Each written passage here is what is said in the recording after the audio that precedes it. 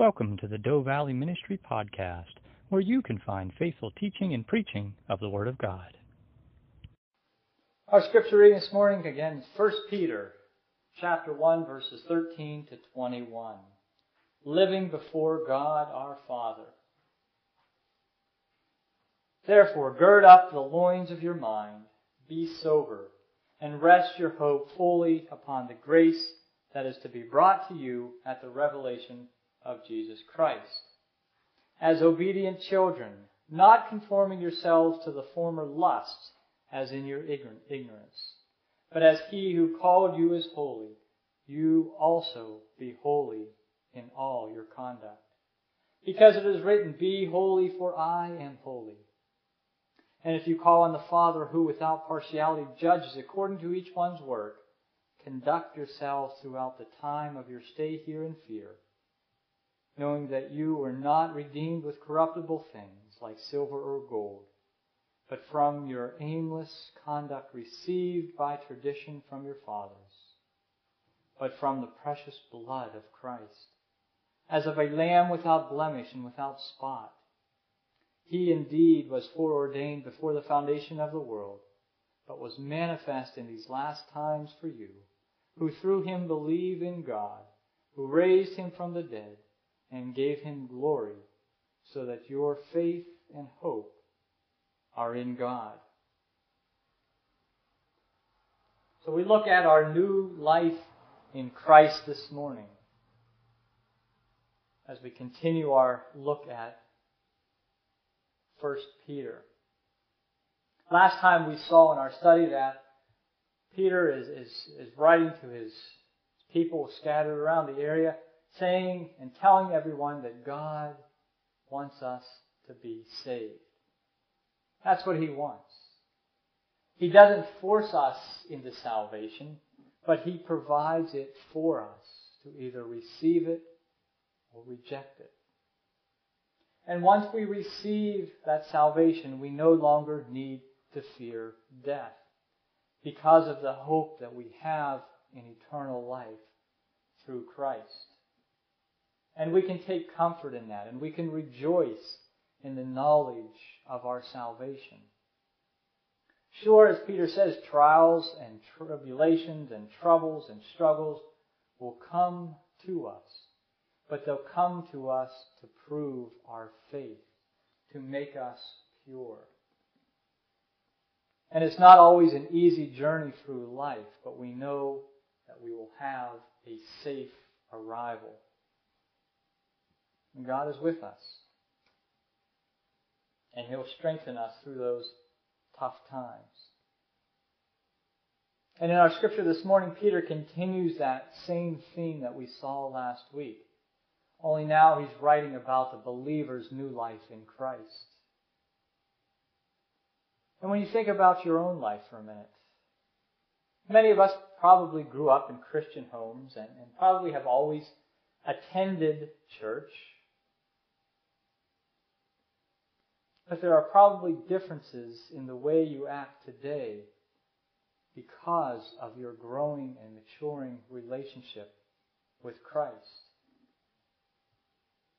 See, when you received Christ into your life, you were a new creation. You were born again. You have that new life in Christ.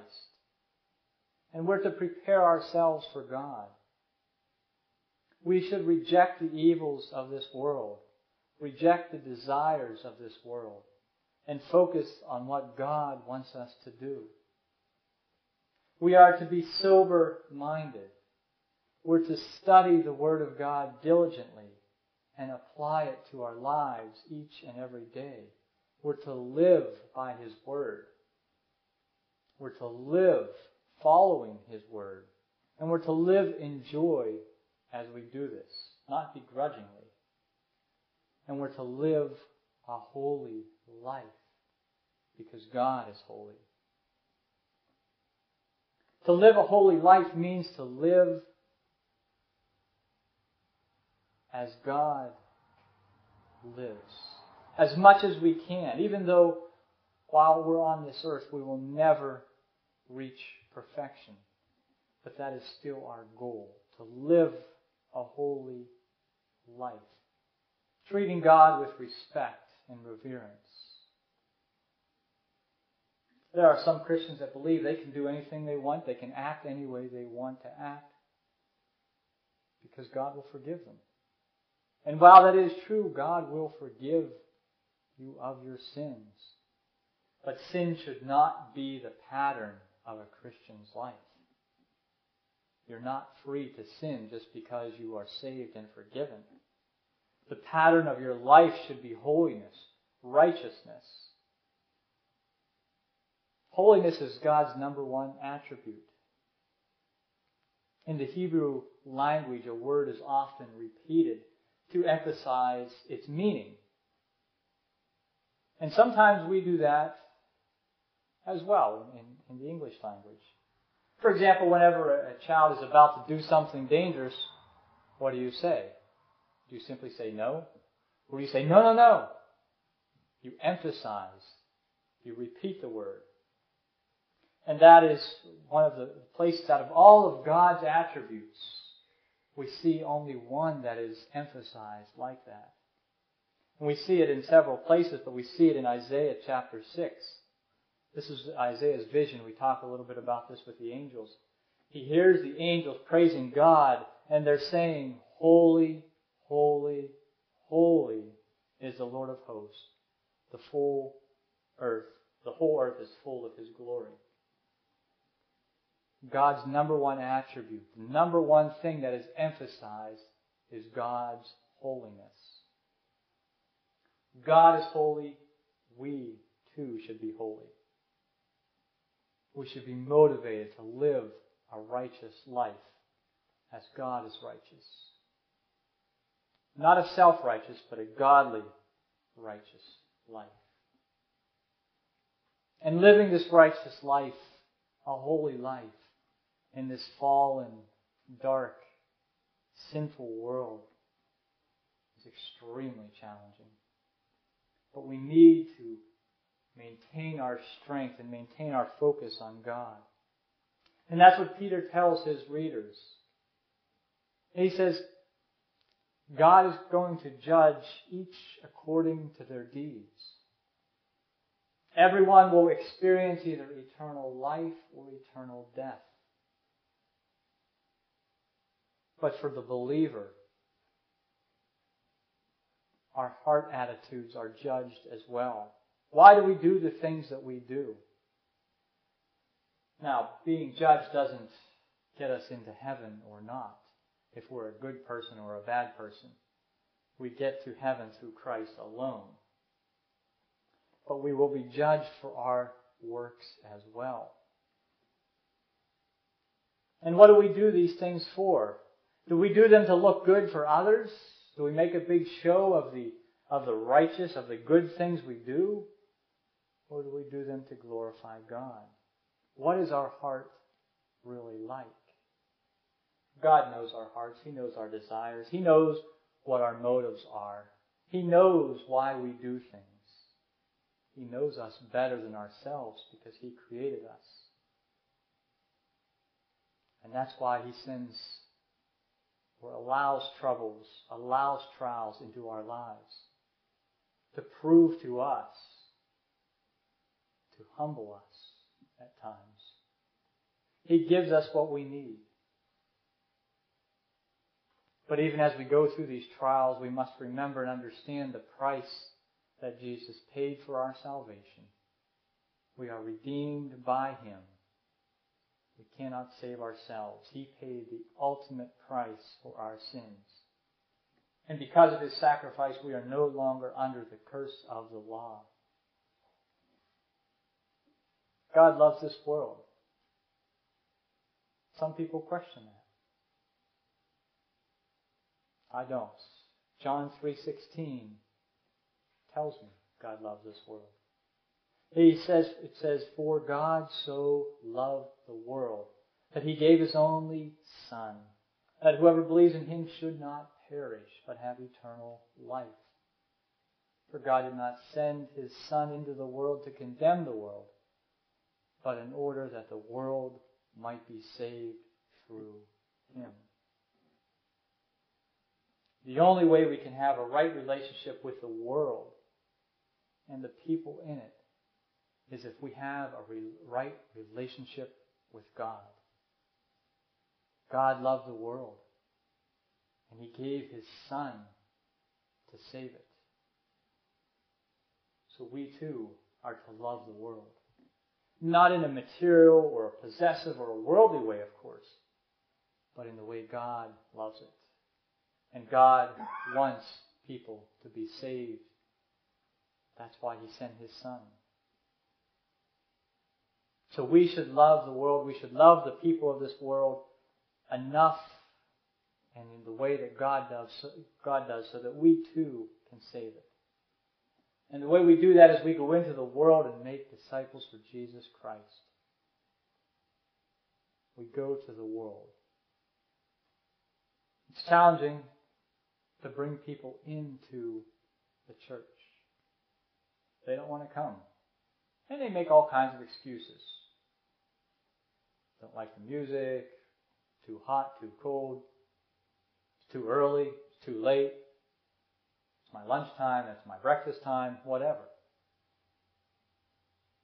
So we may not get them into the church, but we can go to them and witness and minister to them through our lives, through our words, through our actions, each and every day of our life.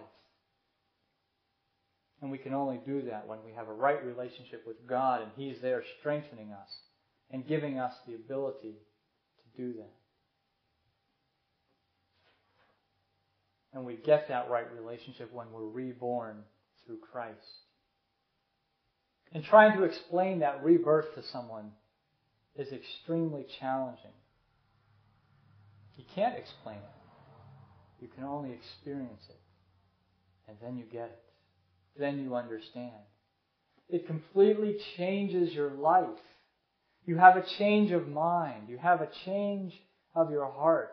You have a change of your lifestyle. The old worldly things no longer matter like they did before. You don't want to do that bad stuff or that you used to do, or when you do happen to do that bad stuff, you feel so guilty afterward. You feel so guilty later on. And that was what our earlier scripture in John chapter 3 said. Jesus explaining that rebirth to Nicodemus.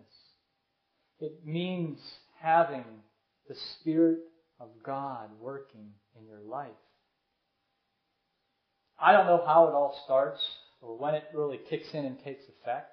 There's no doubt in my mind that some people have that exact moment that they went through something and they felt the change.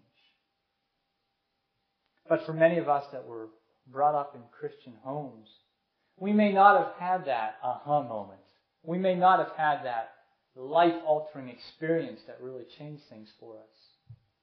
So for us, maybe it's more difficult to really feel that rebirth. But you know the Spirit of God is there working. And even though we are reborn, we have the Spirit of God working in our lives, and we've come and we've accepted and received Jesus Christ as our Lord and Savior, we still live in a fallen world. We still have those fleshly desires, those fleshly temptations to contend with, those old habits that we have to break. And we will fail. But the key is knowing and remembering that we are a child of God and that He's ready, willing, and able to help us through our troubles, to help us through our trials, to help us through our temptations. And we need to rely on Him for our strength to go through whatever it is that we're dealing with in our life. And we must remember that He always provides for us opportunities to grow in our faith, opportunities to bless others, opportunities to help others. And we must thank Him for those opportunities.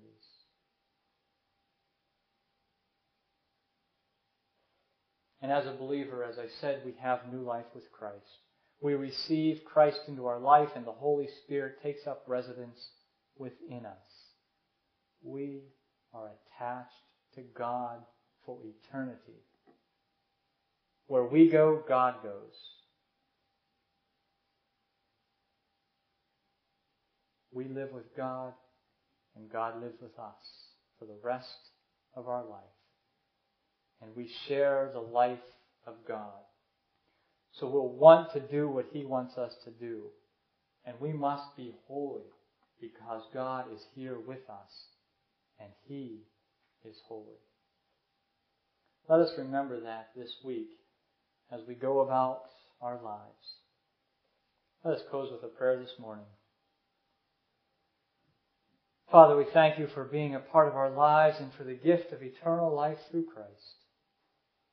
Help us to recognize Your hand in our lives each and every day. Help us to be righteous as You are righteous. And help us to be holy as You are holy. Transform us each day to grow in Your likeness so that we may be more and more like You. Pray and give thanks through the precious name of Jesus. Amen.